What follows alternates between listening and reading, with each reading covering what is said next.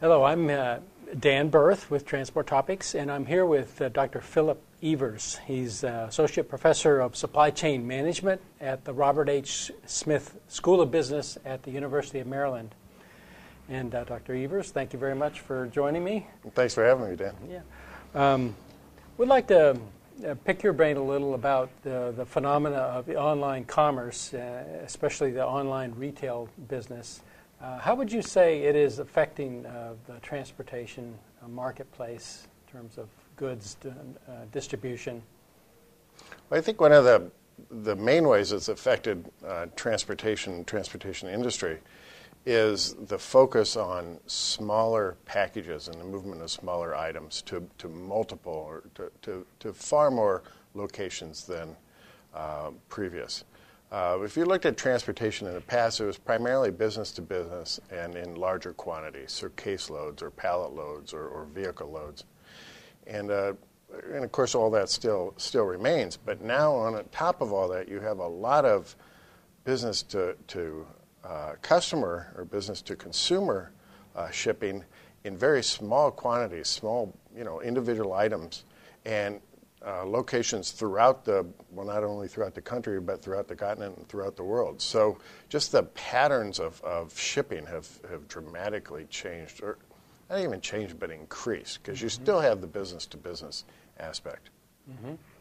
Yeah, and my feeling is that this new demand for local delivery is something that we're not quite capable of providing, because it seems like in the world of online commerce, customers expect fast service and cheap service. Mm-hmm. We have many companies providing or offering free delivery and so forth, which just encourages more people to do things that way. So what's your feeling about the capabilities that exist today and what may be needed in the future to accommodate this business? Well, it's funny. I'll comment on a couple of things. First, you said it was free delivery, and while it might be free to the customer, someone's paying for it. Yeah. So I mean, someone is paying for this, and I think we'll probably get to that in the future.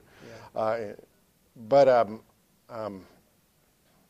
it's interesting because we've actually had an organization in this country that has serviced every household for the past 200 years, and that's the U.S. Postal Service. Mm-hmm. And they've been handling mail for first class mail like that for since the beginning of this country.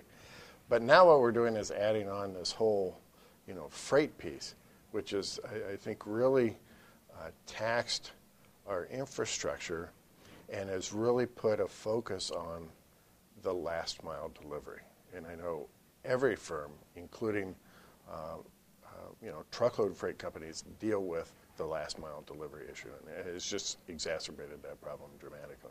Yeah, let's talk about Amazon specifically. Now, this is the largest internet retailer by far, and we've seen it make some moves to control more of the freight or more of the package delivery that they do. Do you think that Amazon represents a competitive threat to the industry? That's a tough question. I as an outsider looking at Amazon, it's hard to say where this will end, what the end will be. In one sense, this may work out very well for Amazon, in which case they could be a real problem for, especially for our UPS and for FedEx and even for the U.S. Postal Service, some of their primary carriers. On the other hand, who knows? Maybe this is something that they try and it doesn't work. And in the end, they bail out of it, and basically no harm, no foul. Though I suspect UPS and FedEx will remember that. But I mean, it's just hard to tell at this point. But they're certainly making a run at it, and I wouldn't be surprised if this grows a lot more in the future. Mm-hmm. You've written something recently about the fact that Amazon may face some unionization issues going forward, much like the parcel carriers do now, that are use union labor and so forth. But could you explain what issues you see developing there for Amazon, perhaps? Well, Amazon has been facing, some organization issues within their distribution centers, and there's been a push to representation within their facilities. It strikes me that as they move more into transportation, and especially certain types of transportation, so air transportation, for example, that industry tends to have most of their people, especially at the pilot level and at the technical level, tend to be unionized. So, it seems to me that there could be certainly a possibility that they would face more unionization issues going forward. But would that make a difference, do you think, in terms of the company's business strategy? I don't know in terms of their strategy so much as just now they have another player to face and to address. Amazon's been pretty good about dictating a lot of their terms, and as they should. But it's harder to do that when you've got others, organized on the other side. So I think it's a real question for the future. You mentioned to me earlier that Amazon is a very entrepreneurial company. So might this be something that would make it more difficult for them to innovate? The fact that they may have to deal with unions or third parties? Either, I'm not sure even if it would make it more difficult to innovate, but it certainly would put more pressure on them to use the assets that they have more fully. So, for example, with these new airplanes that are coming on board, if you've got, first, airplanes are expensive, and secondly, now if you have a workforce that also is very expensive or can become expensive to pay over time, you want to keep those planes moving all the time, full and going. And so it would just force Amazon to really think about what they're doing and try to keep those planes going. Yeah, okay. One more quick question about Amazon's inventory management, if you will. You've been inside some of Amazon's distribution centers, and I understand some of your students are working there as well. Mm-hmm. What's different about the way that Amazon is approaching their warehouse and distribution compared to what we might expect from traditional carriers? Sure.